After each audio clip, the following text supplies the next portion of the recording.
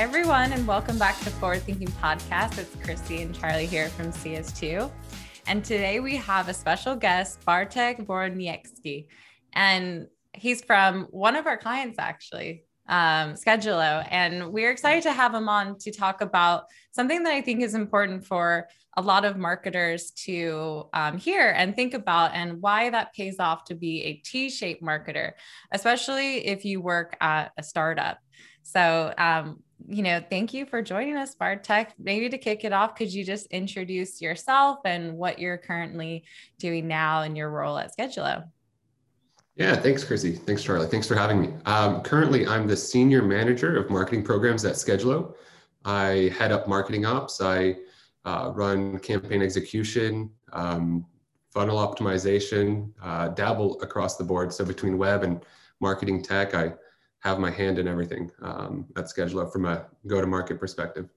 So yeah, that's I'm sure part of the reason why you're on today. I think exactly compared to and I've noticed this, and why I think I've instantly thought of you for this is that working with you do a lot across the board when it comes to marketing, and you do it quite well. I think and that might speak to your background and maybe how you even got to where you are today, because you've been in a lot of different roles across sales and marketing. So I know you had an interesting start to your career.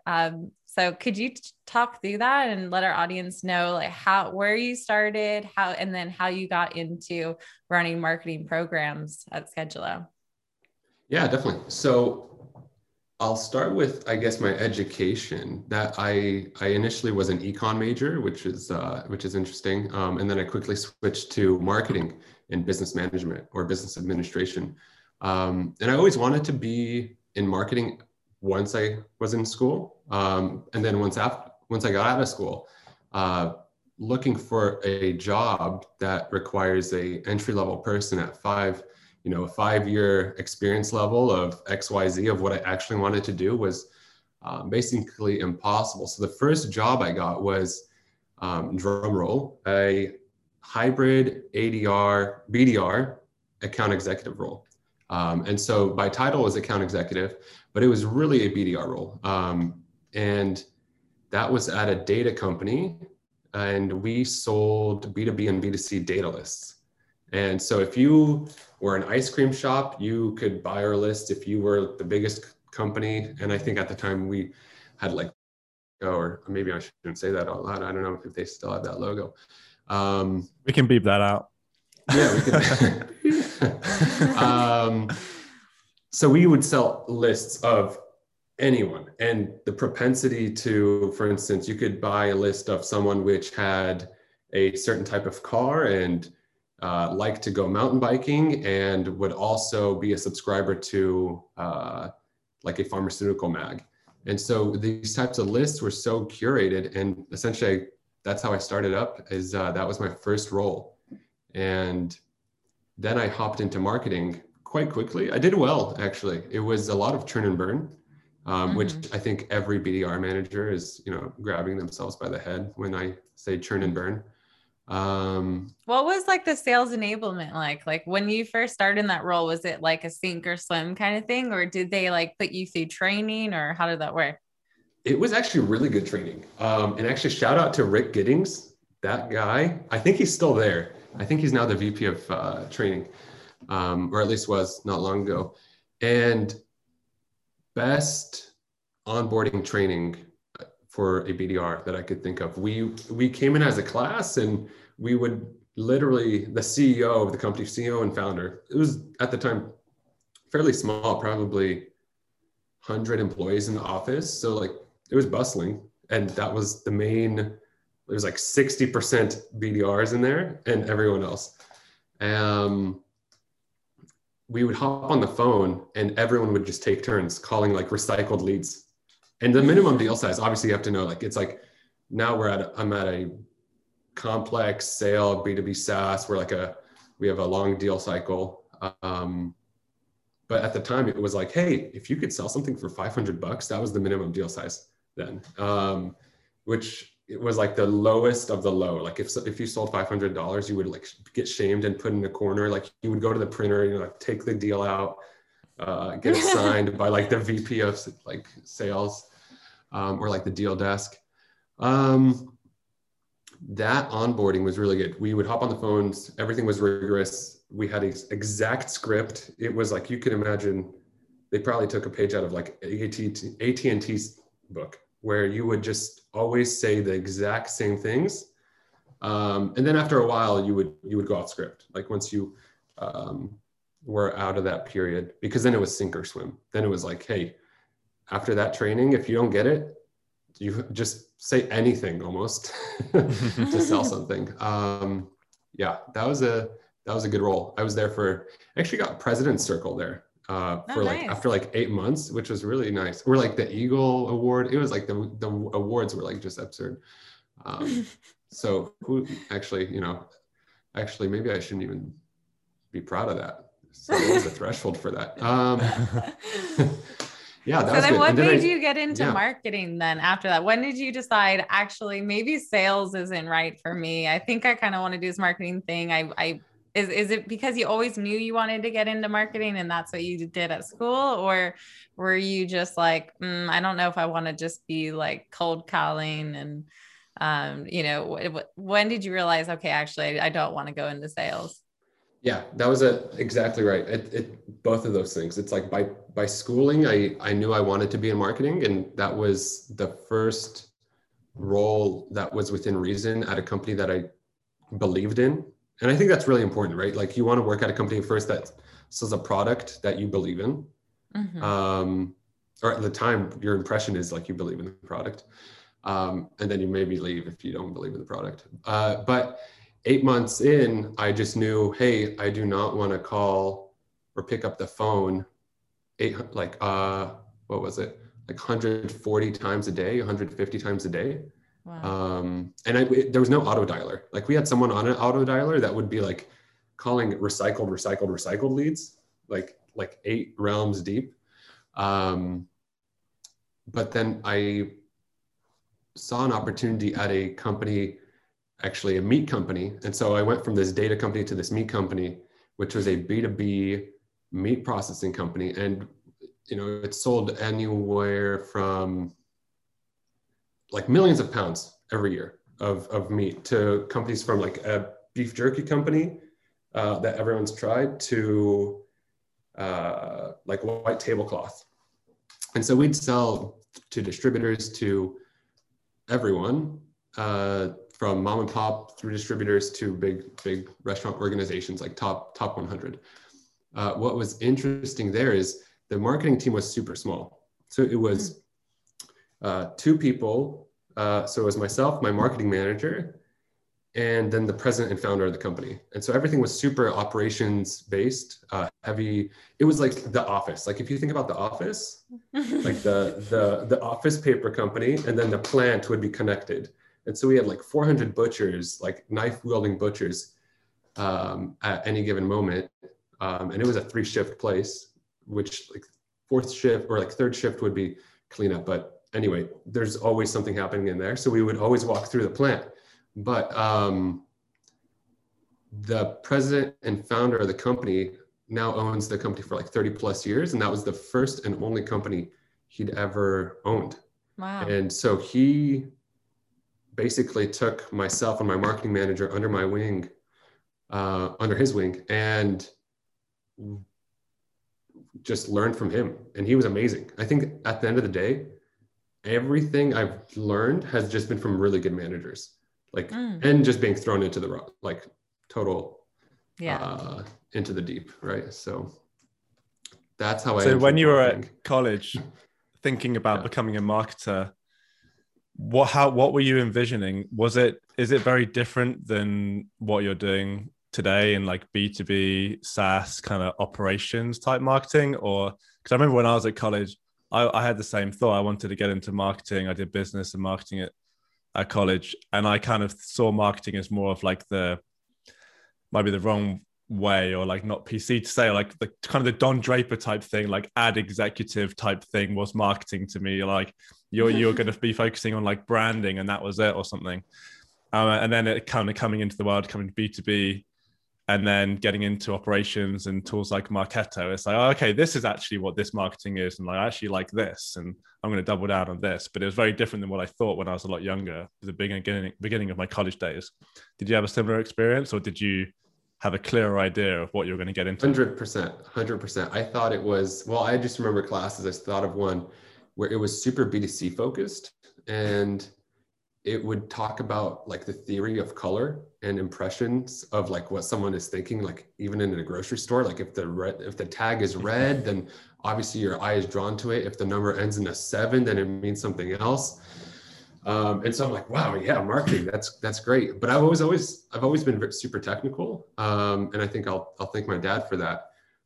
Maybe, just turning the LAN internet off, and I'd have to figure out like how to turn it back on the worst forums back in the early 2000s.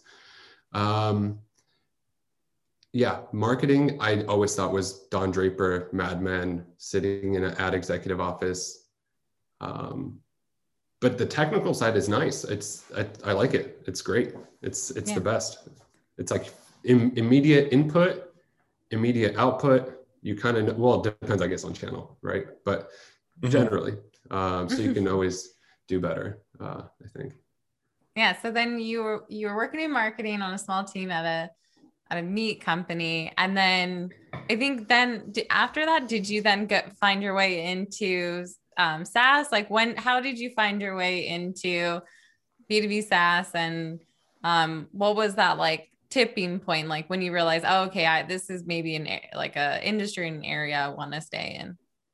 Yeah, so I grew up in the Bay Area, and so B2B SaaS is like, or maybe startup culture is super ingrained in the area. And so that was like the thing that I need to move back. I was in Chicago at the time. So I need to move back to San Francisco. I need to work at a startup, B2B. I don't even know what that meant yet. And so that's all I wanted. So then it ended up happening. But so for instance, at the meat company, Chicago Meat Authority, that company had no Salesforce developer, Salesforce admin. It was the marketing person. And so that was me when I was hired. Like, hey, oh, you have a CRM experience with Sugar CRM as an ADR at this company, a data company that you just worked for 8 months. All right, you can be our Salesforce admin too. That's great.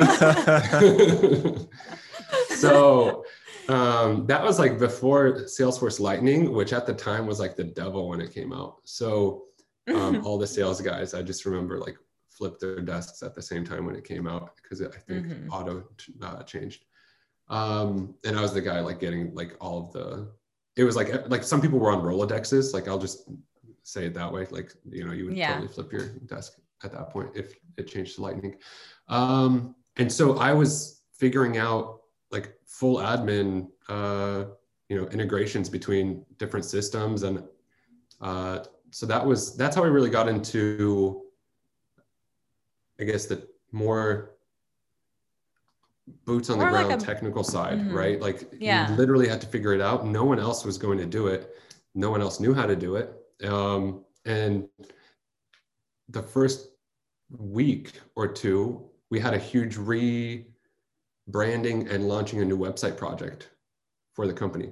And so immediately I was on agency calls and directing like the nav and the migration of the website, which was amazing. So it was good. And the company wasn't like, it's not small. It's like, I guess I can't disclose like revenue, but like it's making more than you would think, I guess. It's a lot, huge beef jerky companies are paying you upwards of millions of dollars per X order. So it's like a lot of money, right, coming through.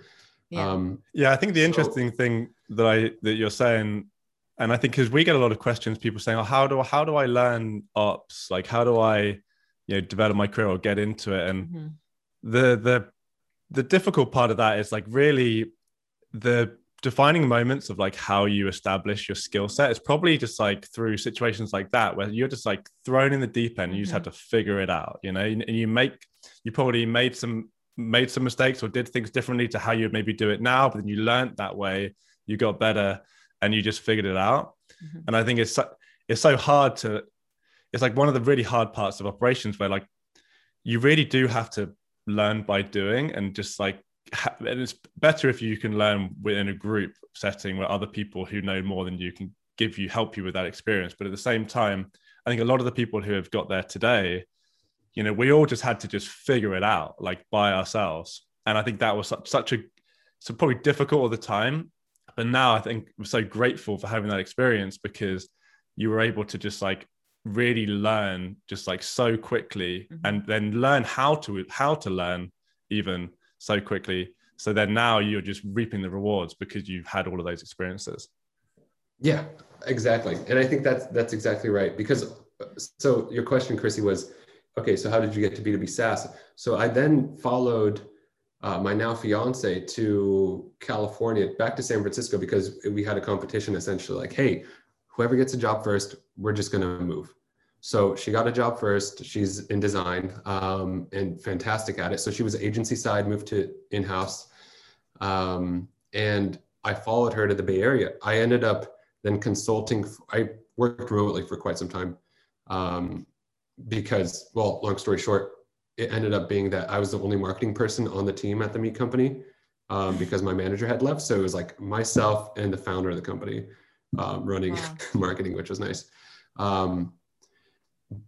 But I ended up consulting for Stanford for migrating one of their websites from like Drupal 6 to 7. So then all of a sudden I was doing like a lot of web work, a lot of migration work. And that was actually really enjoyable and really easy, and a lot of still technical troubleshooting, I guess. But I worked for a management consulting firm after the meat company, because I thought, okay, maybe I'll get like a JD MBA. So next thing was like management consulting, econ. I had an econ background.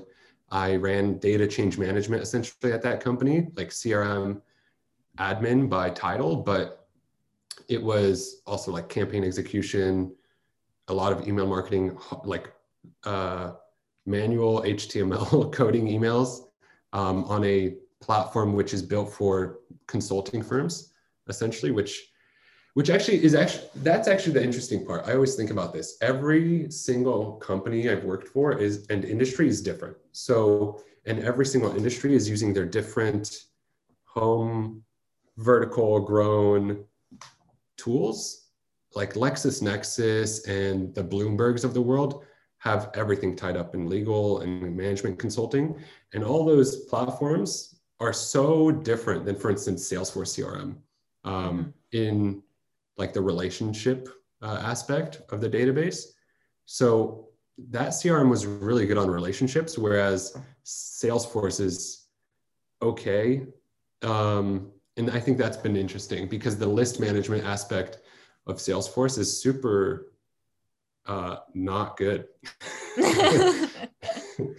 And so I think that's interesting to talk about is thinking about the relationship between the different tools that different industries use. But hopping in from like the different tool sets, that's how I ended up in B2B SaaS, just because that's where I wanted to be at Schedulo. And it really ended up being like, hey, is this a product that I'm going to believe in? And do I think it's going to go somewhere? Because at the end of the day, it's a startup. I'm still need money and I need to believe in it. So I think that was really the requirement after management consulting, which was good. Yeah. And I think if you look across that, and part of the reason, as I started the conversation is like thinking about being a T-shaped marketer. So right now you go deep on like, campaigns, and your exact title is, senior manager of marketing programs. And so your whole focus is kind of like taking your campaigns. Right now I think Schedulo has a strong focus on ABM, but focusing on that and how that those campaigns can be applied across marketing, sales, and top of funnel and then beyond. But to do that, to do marketing, to run campaigns, you need, you know, it needs to be operationalized. It needs to work. Like you need to make sure you have all the places and the pieces in place to work. And I think that one thing in working with you, one of the things I've noticed is that, and this could be down to having those roles where you did have to wear many hats, or being in roles where you were on the CRM side, the way you think about how the steps of putting in all the operations pieces in play, and also understanding like there's a lot that goes into it, I think is kind of rare sometimes across program managers. I think they think about their program, they maybe send that off to another team, or are so heavily reliant on an operations team, maybe in their past roles. But for you, because you've had to be scrappy, you're able to like, then even if someone is helping you, articulate what needs to be done. And so do you think that your background with having those roles where you wore many hats, like kind of facilitated that? Is that something that you've learned a lot while at Schedulo, or were you always like that? Is it because you've always, wanted to know everything? Were you just like a sponge and picked up on a lot of different things in all those roles? Like, what do you think attributed to your ability to really have that knowledge across the full gamut of like what marketing, I call them jobs to be done, but all the things that need to be done in marketing? Yeah, I think it's such a, like, it's like you're asking like a nature nurture question, almost, right? It's so, I think, characteristic of like growing up. My dad's been technical, like he's a scientist, XYZ, and I think I've just learned like that character and like the detail orientation of that from him. But then once I have the job, it's like, one, I never want to look bad, right? and so all of a sudden I think of everything, like when I think of a T-shaped marketer, actually I had to look this up, what this was. And when you look up a T-shaped marketer, it's so interesting. Like you have every single box, right? You have like SEO, PPC, content, whatever they bucket, web for like the big T, and I'm not sure that would be my big T, but, and then everything else. So it's interesting to me how all the channels work together and how a business runs anyway. And I think I always want to know what the big picture is. I want to know what my impact is, and I don't want to feel like I'm a cog in the wheel. And maybe I think we were talking about this. It's marketing ops people have admin rights to like every platform, and maybe it's like a control thing. Like you just want to be able to know what's happening and have the power to do anything you want at your fingertips. And even though like you leave like a platform off, like you don't log in for like 30 days and then the usage shows up on your admin dashboard. The reality is when you're at a business and you have access to all these channels, you start realizing, hey, all the information I'm getting from this dashboard, or the information or the conversions, it could be used here, which is content. So right now what we have, for instance, at Schedulo is, which first of all, thank you, Chrissy, for helping set this up. So couldn't have done it without you. But what I call a like add click, so UTM parameters to close won revenue. So what we do is capture all our UTMs on ads, which is like, okay, yeah, duh, Bartek, everyone does that. But what we do is tie it to a campaign specifically, and those queries, essentially go from Google query to close won revenue by the dynamic search term on Google being funneled to Marketo via the form fill on our website. So when someone form fills demo requests, it goes into Marketo, goes into Salesforce, gets tied to a certain record. And then we know, based on the outcome of that, closed won revenue, closed lost, dead no decision, and whatever disqualification criteria it may be, or qualification, we know what ad sets are performing, or what queries are driving certain traffic. And that informs then not only what ads are performing well, but maybe what people are searching out in literally on the web to find us and what gaps there are. And then that gets funneled to our content agency, and we can make decisions on, hey, well, we see that people are interested in mobile device management as opposed to this certain type of like field service management niche topic that we've been writing about. And I think that's interesting, right? You have the big picture in mind and you want to tie all these channels together. And I think that's important for a T-shaped marketer. I love that. I want to just comment something on that, because I think a lot of marketers would think, okay, well, we tie our UTMs to the campaign member, so then we can show pipeline influence and prove that marketing is doing their job or that our campaigns are working. But instead you said, we use that data to then have this, feedback loop to make our campaigns better, to double down on certain search terms, to improve our ad spend. That is 100% what marketers should be doing with data. Because, that's an amazing thing for people to listen to, because I think they often think, okay, we need to get this data to prove this, to show our impact. But if anything, your impact is just going to improve when you're actually using that data to improve things, like you said. And so that's super key. And I think that's a great thing to learn and get into a habit into just as a marketer in general. So I love that. And I think the additional thing that I think, on top of that is interesting is when it comes into the conversation around the T-shaped marketer, is that you're not just using the data within the channel to improve just that channel, right? Yeah. It's like, okay, we're running these PPC ads. We can see these search terms are influencing revenue, more than others. Let's just tighten up our PPC ads. You're then taking those learnings and you're applying that to content and what your content team is writing. And that's where the T, like the long part of the T, comes in at the top, where you can, you're looking at that big picture. You're not just focusing on just like that one channel. You're then taking learnings from that channel and applying it to other channels and other parts of marketing.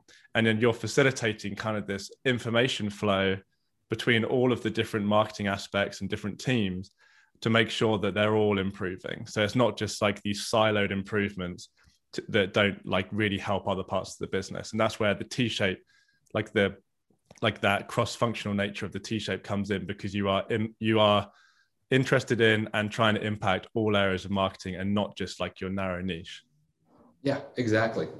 And it's so, I think, doable at a company of our size, right? Because the moment you get into a company with like 10,000 plus people, it's like, hey, we should probably do something like this T-shaped marketing thing they talked about on CS2. And then all of a sudden it's like 16 teams get brought in. It's like documentation of like 300 pages. They're like, all right, we're ready to plan and start this, So I think we're in a good place for agility, right? It's definitely for startups. And I think the thing that comes to mind too is that T-shaped marketers, especially if you start at a startup, but even if you go to a bigger organization, it helps you as to be a manager, even with like hiring, because you don't need to be a deep expert in content, but because you have this experience of, building content and maybe a resource helped you, but you understand it, what it looks like to find a content person. How do I manage that person? And so it really helps you with going up in the ladder in your career, because you understand those roles, because you did parts of them already, which is, that just, you're to become a CMO, you kind of need that breadth of knowledge. So it's great. So I know we're running a bit low on time, but I did want to make sure we dove into a few of our other questions we have. And this is really kind of where we talk about like our hot takes. So would love to know yours. And I think the first thing is we want to know, out of some of the things that you see other marketers doing out there that you maybe don't agree with and you think that they should stop, what is it? What's an example of that and why? Good question. So one thing comes to mind, it's like the vanity metrics. Like I get emails every day from BDRs, and that's fine. However, the most recent subject line that I've read was, we can increase your MQLs by 3,000%. I'm like, what? Okay, like, did you just change the threshold? And so I think like the vanity metrics to me is one of those things like, okay, so what? Like if I'm the EVP of marketing or the CMO and my someone on my team says, hey, you know, like we've done so much work, like we just raised all the MQLs, like we have so many MQLs, and all the CMO is looking at, and like the board and everyone is like the pipeline, or not like the pipeline numbers, but the close one revenue, right? Like pipeline's great. Like, okay, we have like 100 million pipeline open right now. And the board's like, okay, but your close one revenue is at like 1% of that. So I think the vanity metrics, that drives me nuts. Yeah, and I can attest to that for you. I think that you're very focused on revenue. That's like your number one dashboard you look at is, you know, where's our revenue to goal? How much of that's coming from inbound, outbound. So you're not just preaching it, you actually do it. And I can attest to that. Thanks. Yeah. Well, I'm sure you can also attest to having like literally like I have like 12 dashboards open at any given time, which is probably also not good looking at those vanity metrics, but as like engine indicators, I think you still need them, right? Like I don't want to, you know, when you get out, if you look at local news and they clip like the part where they're like, yeah, I hate my mom. And you're like, wait, why did you say that on the local news channel? I still look at those vanity metrics. I have a dashboard for that. It's like engine indicators. It's like, is the oil like really hot? Is your car overheating? Is XYZ going off? It's like, you need that, right? So you just need to look and know what it is, but it's all relative. Another thing that gets me is, and I totally stole this from your LinkedIn video sometime recently, is industry standards. Benchmarks. Like benchmarks. Yeah. So that drives me nuts too. It's like, okay, that's great for relativity. But then all of a sudden you have so many variables. Yeah. Especially around the funnel when it's like you said, you could just change your MQL threshold and like anyone can do that. And everyone has a different definition. So like, how could you really create an industry benchmark? It's all about improving, like we were talking about. So, all right. So last thing, what do you think is the most undervalued skill for marketers? So I think for especially, and this could be across the board when in their career, like early on, or, you know, as a senior manager, wherever it may be, but what do you think is one skill that marketers aren't focusing on developing that they should? Yeah, definitely. So I think everyone is developing the technical skills, an aspect of that, at least in B2B SaaS, right? Like that's, what are you doing if you're not honing your technical skills? And I think that's valued. What's undervalued in my mind is marketing.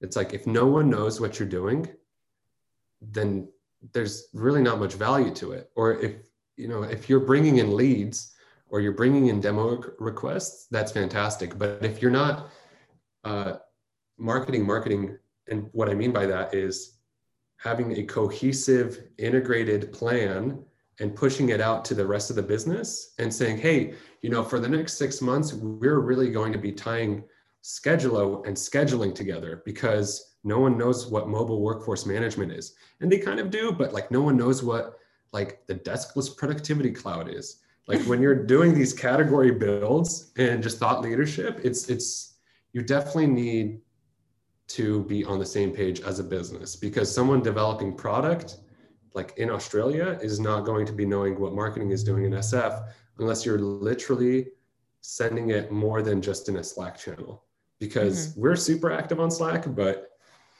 anyway, I digress. What are you doing? What are you doing today? Like, do you have like a email like roundup you send out, like a newsletter to the marketing team or to the whole company, or what are some things that you do for that? Yeah, so we between all hands global sales huddles, and I say global sales huddles, that's like still a niche team, but I think there's the go-to-market function, and then there's like what you actually want to show to the business. And I think there's different communications that go out internally there, but literally meetings, Slack channels, and then emails that go out, which is, I don't think like breathtaking, but it's as long as the key is to do it as opposed to not doing it, right? So Totally. And what you're actually saying. Yeah, right? what you're saying. Yeah. Yeah.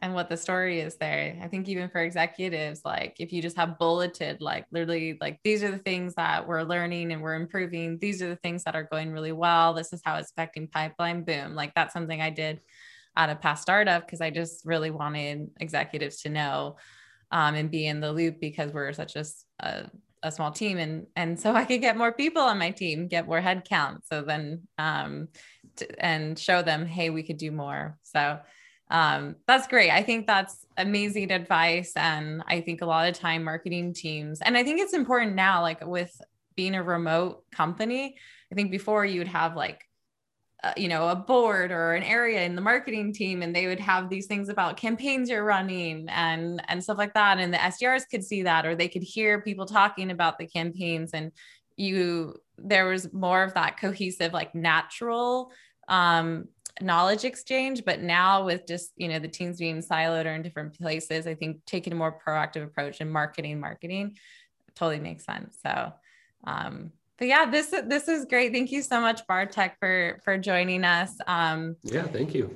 And if anyone wants to get in touch with Bartek, or if you have some questions for him, we'll share his LinkedIn profile on the episode page. And yeah, we'll see everyone on the next episode of Forward Thinking. Have a good one.